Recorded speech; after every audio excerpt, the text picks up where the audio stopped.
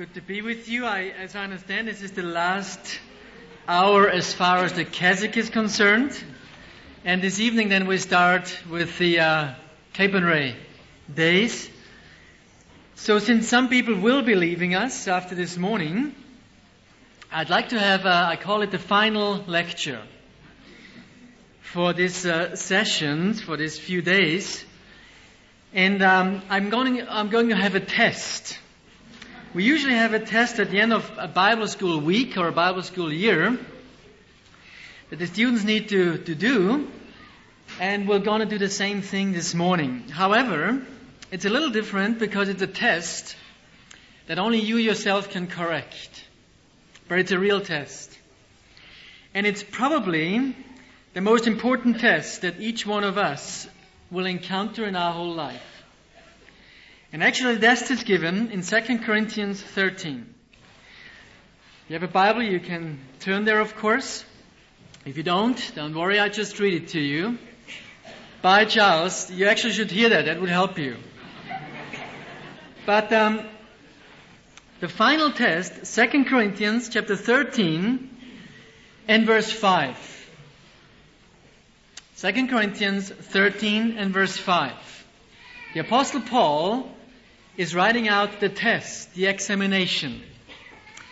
He says, "Examine yourselves to see whether you are in the faith.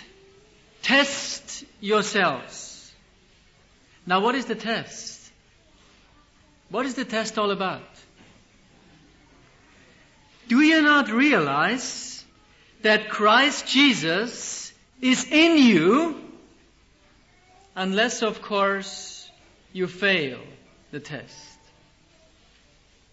That's the test. The test of faith. Do you not realize that Christ Jesus is in you, unless, of course, you fail the test? Now, we've heard a lot about this weekend about Christ in us and us in Christ, the Lordship of Christ, drawing closer to Christ. Now, some of us may sit here and say, well, this all sounds good and it all sounds right, and it probably is, but I'm not sure, where do I stand? Have I failed the test? Or do I stand the test? Is this truth just a truth that is out there, or has it become real in my life? It says, the peace of God shall rule your life. Does He rule my life? Well, this final test this morning will help you and me to find out whether we failed the test or not. The Apostle Paul says, when Christ is your life, you have died. You have been crucified with Christ, no longer live. Now, a dead man does not need to die anymore.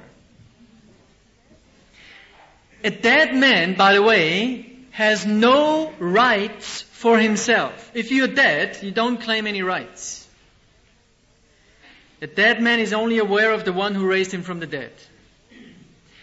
And so this morning I want to give you a test to find out where you stand. And I want to do it with certain types of rights that we Christians hold on to. And if we do, we know one thing: we have failed the test. We will have an overhead in order to help you, but I will spell it out, of course, for the tape as well as for those who cannot see the overhead very well. I'm afraid that many Christians are holding on to certain types of right. And I want to amplify them a little bit. The first one that I want to point out is that many Christians think they have a right for self-governance. In other words, we say, I have a right to run my own life. I have a right to determine my own destiny. I have a right to reach my personal goals. Let me ask you a question. Who gave you that right? Nobody. You may have taken it. Nobody gave it to you.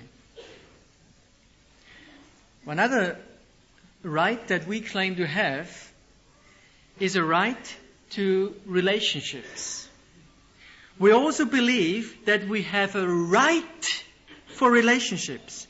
I have a right to have good friends. I have a right to have a wife. I have a right for sexual fulfillment. I have a right to be liked by my peers and by my friends. Really? Can I ask you a question? Who gave you the right to have a wife, to have a loving husband? You may have a great privilege, yes. I have a great privilege to have a lovely wife. But if God is taking her away today, God has not violated any right. It's only a privilege. It is not a right. We also believe that we do have a right for possessions. We believe we have a right for a 100 square meter apartment, for a car or a house.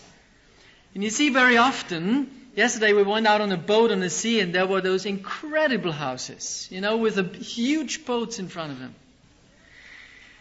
You see, very often our possession is nothing else but the extension of ourselves. Germans and Austrians are very bad with their cars. You see, if a German, if his wife falls down and breaks a leg, that's not bad. But if you scratch his car, he kills you. You know why? Because you scratched himself. Because the car is only the extension of himself. This is why some women, when you go into their house and you drop a few crumbs on the floor, they get mad. Because you drop crumbs on them. It's the extension of themselves. And then you hear that, I have worked for this. I have paid every single dollar. Really? I have news for you. In Deuteronomy, don't turn there. It's in Deuteronomy chapter 8. There's an interesting little verse. I often quote this to people who say, I have earned every dollar. You know what God says? Deuteronomy 8 verse 17. You may say to yourself, God says, my power and the strength of my hands have produced this wealth for me. But remember, the Lord your God, for it is He who gives you the ability to produce wealth. If God would not have given you two hands, you wouldn't produce anything. And we claim to be self-made men. What a nonsense. We cannot even control the air we breathe. If God switches off the air, we're all dead. And we claim to be self-made men. What a nonsense. What an arrogance. But we believe we have a right for possessions. Well, my question is, who gave you that right? Nobody did. You may have a great privilege to have a house. That's great. Be thankful. You may have a great privilege to have a nice car. That's great. But if you lose the car today, God has not violated any rights. Another thing that Christians claim to have a right for is physical health. We believe when we are Christians, we have a right to be energetic, beautiful, and dynamic every single day of our life. Really? Who gave you that right? I haven't read it anywhere. The so-called health, wealth, prosperity movement. I don't know many other movements that I don't know where they get this from. They don't read my Bible. Christians that say when you're a Christian you must always be healthy, wealthy, and energetic and prosperous. There is a book that says, Jesus wants you well. Really? I have a right to have healthy children. Really? Who gave you that right? You may have a great privilege to have healthy children. You can be thankful to God for that. But if one of your children is sick, God has not violated any rights. If you hold on to one of those rights, I know one thing about you. You're not free. Christians also believe that they have a right for mental and emotional health. And in counseling, this is the same thing, again and again and again, where you hear, my upbringing hindered me from developing my gifts, my abilities.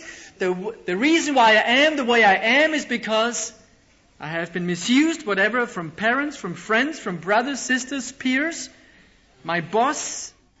And what I am today is only a result of those people, and I can blame them. I have a right to blame them. Well, we certainly are a product of our past. That's no question about it. But you can determine the future as you allow Christ to be your Lord. But so often you hear, I was not loved, I was mistreated, I was misused. That's why I have a complex. Why did God let this happen in my life? And the result is I'm bitter, I'm angry, I'm full of self-pity. You know why? Because God violated a right, because I have a right for mental and emotional health. Really? Who gave you that right? You may have a great privilege. Yes. You may have a great privilege to be mentally, physically, emotionally healthy. Thank God for that. But brothers, sisters, if we are not, God has not violated any rights. You see, we can say, my friend has a photographic memory. That's unfair. I don't. I have one too, just never developed.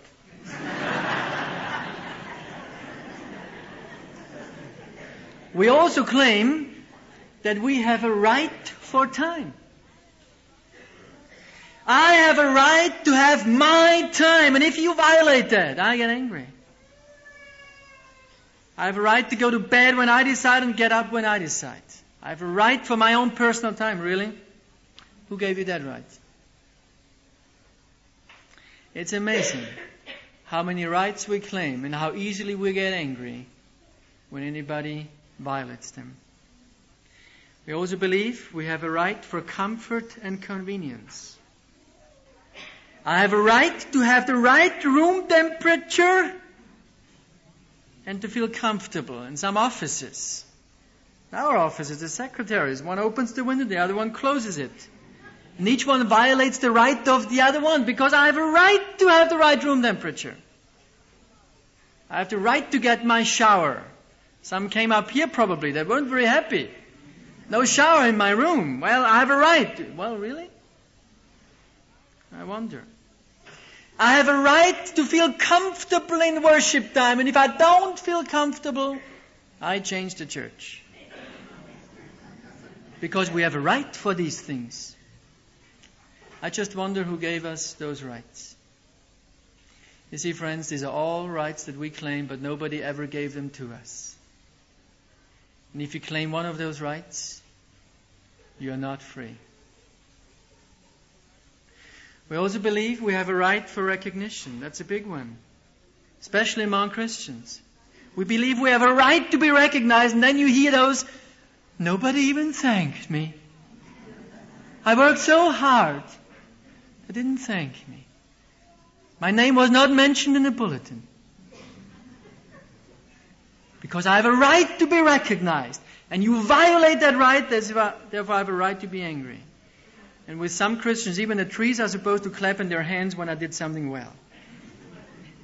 I have a right to be respected. Really? I wonder who gave you that right. We also believe that we have a right for understanding. Especially among Christians. It's terrible. You see, Christians believe they have a right to be understood without communicating their problem. I wonder how many people go home from this conference saying, you know what? They have not understood me. I have one question. Have you communicated what your problem is? My neighbor of mine, they have a sick girl. She's 22 years old. Cancer. She cannot walk anymore. I visit her every now and then. And when I visited her a few months ago, her grandmother, she said, you know, Hans-Peter, we needed you so desperately and you never came. I said, what's the green thing over there? She said, that's a telephone. I said, you know how it works? She said, yes. I said, do you know my number? Yes. She said, actually can call me. But you see, I'm supposed to smell when she has a problem. and she does not communicate it. But she was angry because I violated her right to be understood without communicating her problem. And this is the typical, no one understands me. No one listens to me. No one likes me. No one sees how hurting I am. You know where this comes from? Because we believe we have a right to be understood. And if anybody violates that right, I have a right to be angry. I have one question. Who gave you the right to be understood? You may have a great, great privilege, having people around you who understand you. Thank God for that. But if you don't, God has not violated any rights. We also believe we have a right for justice. We think we have a right to be always treated just and fair. We believe we have a right to be treated properly. I want to tell you one thing. If you believe you have a right to be treated properly, you will live a frustrated life for the rest of your life. Because there will be everyday things that you encounter which are not fair and which are not just. But relax. Nobody violated any rights if you don't get justice. We always encounter things that are not fair, and we will be confronted with people that do not treat us properly, but that's okay. We also believe we have a right for safety and security, especially in our Western world. We think we have a right to always be secure, to be sheltered. And if I walk through town, probably the worst place is North America. This is where it came from. You walk through a town, you trip over a brick. Well, you sue the city council because they left the brick there. It's not your fault. It's the city council's fault. I was a ski instructor in the States many years ago in Vermont, Stratton Mountain. And I arrived there the first week. I didn't know the area. And I skied down a slope. I had my ski group with me. And it was a little too steep probably, but I didn't know the area very well. And one lady, she fell a few times, but I picked her up and I made a good effort. And she really enjoyed the week because by the end of the week she gave me a book where she wrote in the first book that it was the best week in her life and she enjoyed it and it was great lessons and so on. A couple of months later, after I left the States again, I got a phone call from this company that said a lady is suing them because she had me as their ski instructor and she fell a few times because I've taken her down a slope which is too steep. And ever since she has a headache. So she sued the thing for $1 million, whatever it was, I can't remember. So I should come over for the court case. But you see, this is such a perverted justice. It's incredible. It's incredible. I teach our students when they come to Upward Bound, what we do in Upward Bound, they cannot do in America anymore. Nobody would even dare doing that. We can still do it. But I teach them how to climb. We make a good effort for a whole week that they learn how to move in the mountains. And after that week I tell them, if you fall off a cliff and you're dead, that's your problem. We taught you how to do it. You have eyes, you have feet, you're healthy. And if you don't look where you step, I can look for 60 people. It's impossible. I cannot take each one of your hand. You are responsible for your own actions. But we believe we have a right for justice. Also, Christians believe we have for safety and security. And the last point, we also believe that we have a right for life itself. We believe we have a right to have a wife who becomes 80 years old as I will be. We believe we have a right to see the wedding of our children. And if somebody dies in the age of 30, you know what we call it? We call it an untimely death. I want to tell you something this morning. I do not believe in untimely death. Every death is timely. There may be death, of course, out of stupidity or whatever, but I do not believe in untimely death. And if the Lord calls me home today, if the Lord calls my wife home today, the Lord has not violated any rights. If I have my wife a little longer, that's a great privilege, and I hope and I pray for that. But if I don't, I have no reason to blame God. Now, what is the biblical view on our rights as Christians? And this is very important to learn and to really get into our system, because our society, our thinking has perverted our thinking. The first thing when you study your Bible is all our rights have been bought out. Romans chapter 14. There are many verses. I just give you a few examples in order that you know what I'm talking about. Romans chapter 14, verse 7 and 8. Let me just read that to you. Romans 14, verse 7, it says, "For none of us lives to himself alone, and none of us dies to himself alone. If we live to the Lord. If we die to the Lord." So whether we live or die, we belong to the Lord. It says in 2 Corinthians 5:15, Paul says there, 2 Corinthians in chapter 5 and verse 15, he says, "And he died." Why did Jesus die? Why? "That those who live should no longer live for themselves, but for him who died for them and was raised again." Why did Jesus die? So that you do not live any longer for yourself. You have been bought at a price. All your rights you lost at Calvary. They have been bought out. Secondly, our rights have not only been bought out, all our rights are abundant in discipleship. Matthew chapter 10, the Lord Jesus speaks about our rights there. Matthew chapter 10 and verse 37. Matthew 10:37. "Anyone who loves his father or mother more than me is not worthy of me. Anyone who loves his son or daughter more than me is not worthy of me. And anyone who does not take his cross and follow me is not worthy of me. Whoever finds his life, he will lose it. Whoever loses his life for my sake, he will find it." And he says it even stronger in Luke chapter 14. Luke chapter 14 and verse 25. It says there, "Large crowds were traveling with Jesus, and turning to them, he said." Now this is hard, but that's what the Lord Jesus said. I didn't say that. I would never say that. "If anyone comes to me and does not hate his father or mother, his wife and children, his brothers and sisters, yes, even his own life, he cannot be my disciple."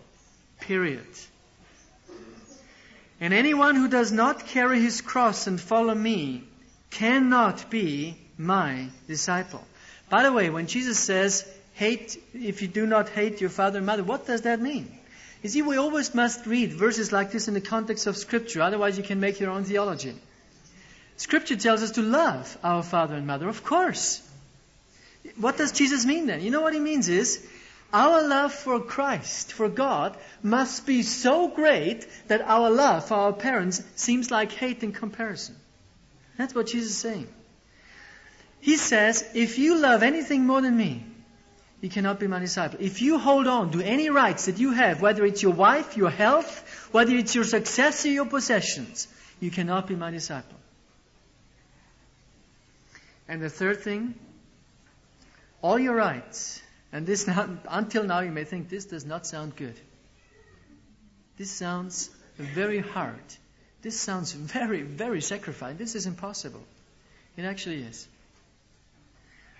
But the third point, all our rights, once we yield them to God, will bring forth blessing. Now let me show you what I mean by that. Genesis 22, don't turn there. It's a well-known story where Abraham is offering his son Isaac on the Mount Moriah, Jerusalem. Now, if one man in all man history had a right to have one son, it was Abraham. Because God promised to Abraham, your descendants will be as numerous as the sand on the seashore, as the stars in the sky. He had one son. And now God is coming and says, you know what, Abraham, I want you to sacrifice your one son. And Abraham did. Now what was the consequence? You know what the consequence was? Remember, when we yield our rights, God returns him in blessing. He received back his own son, but not only that. You know what? You and I today, we are children of Abraham. God blessed Abraham quite a lot.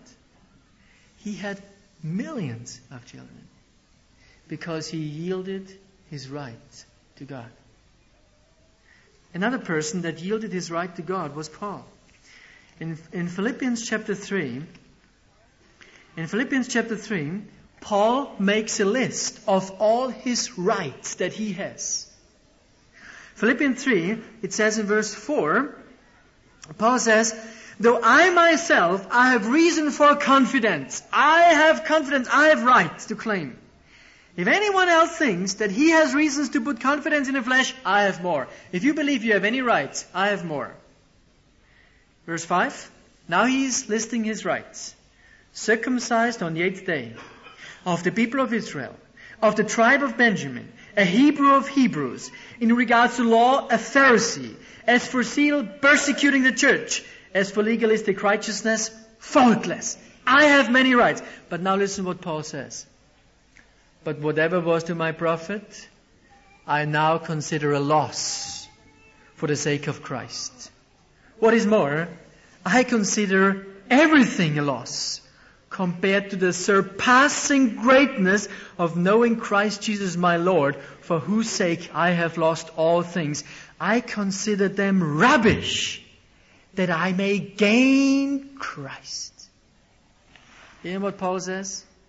All my rights, they're just rubbish. I give them all up for one reason, that I may gain Christ. And I love Peter. And Peter in Matthew chapter 19, Peter is very blunt. You know, he said to Jesus, Jesus, we have given up everything. What do we get for it? I like that. And you know what Jesus says to Peter? Peter, anyone who left his job, his house, his family, whatever, for my sake, he will receive 100-fold an eternal life. I must say this verse is not quite true. I did give up a number of things in my life, but I must say I received it 1,000-fold. God is never a debtor to anyone. Once you yield your rights to God, He can return them with blessing. Now as a last step for this morning, how must I, this morning, biblically deal with our rights? Now this is very personal, and I'd like to go through 3 points now that the Lord Jesus Himself has given us. And then I want to give each one of you maybe 10, 15 minutes, just in quietness, to come before God. Be very honest and sort it out. The first thing that the Bible teaches us to do is to identify the rights that I have violated. Now, I have only given you a list of 12 points. You could further this list until 100 points probably. But I have given you concrete points so that you know what I mean. Now, the first point, to identify the rights that you violated, I call this the inner turbulence. Because you know what? If you do that, this is not enjoyable. The initial experience with God very often is incredibly painful. Because when you come before God and you need to admit, actually, Lord, I must admit, I held on to the right to sexual fulfillment. I thought I have a right for money. I thought I have a right for success. And I got grumpy and angry when I didn't get what I'm supposed to get. When you stand like this before God, you do not look very impressive. By the way, this is the big difference between confessing sin and admitting mistakes. God does never ask you to admit mistakes. God only is asking you to confess sin. Admitting mistakes makes you beautiful. Confessing sin makes you ugly. You see, if I tell you this morning, I made a mistake this morning, I lied to Charles Price. You may say, well, actually it happens to me too. I sometimes lie. And at least this is a person who admits that he lied. You know what? I turn out to be a beautiful person in this room. It sounds a little different. If I confess to you this morning, friends, I have a problem. I'm a liar. I lie. All the time.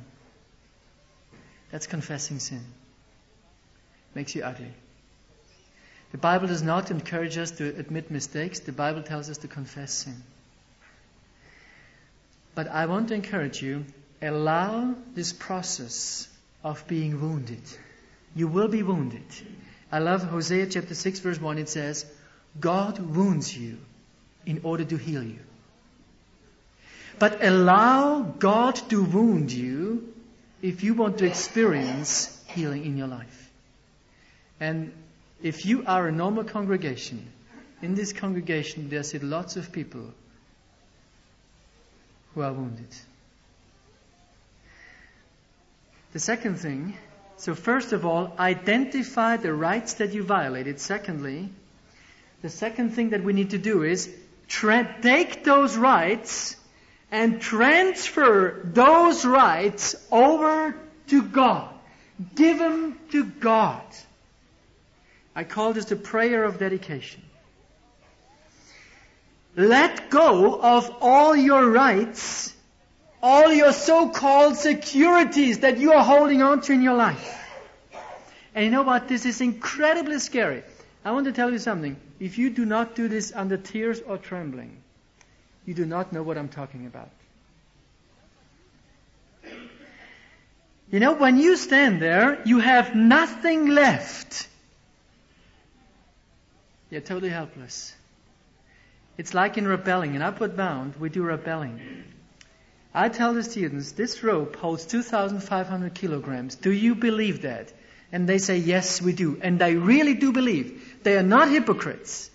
They really believe. The next day I go up with 60 believers. They all believe. I put them on the rope. We stand on the top of this mountain. It goes down 100 meters or whatever. And then I say, jump off and have fun. But you know what? They do not jump. Everything goes wrong.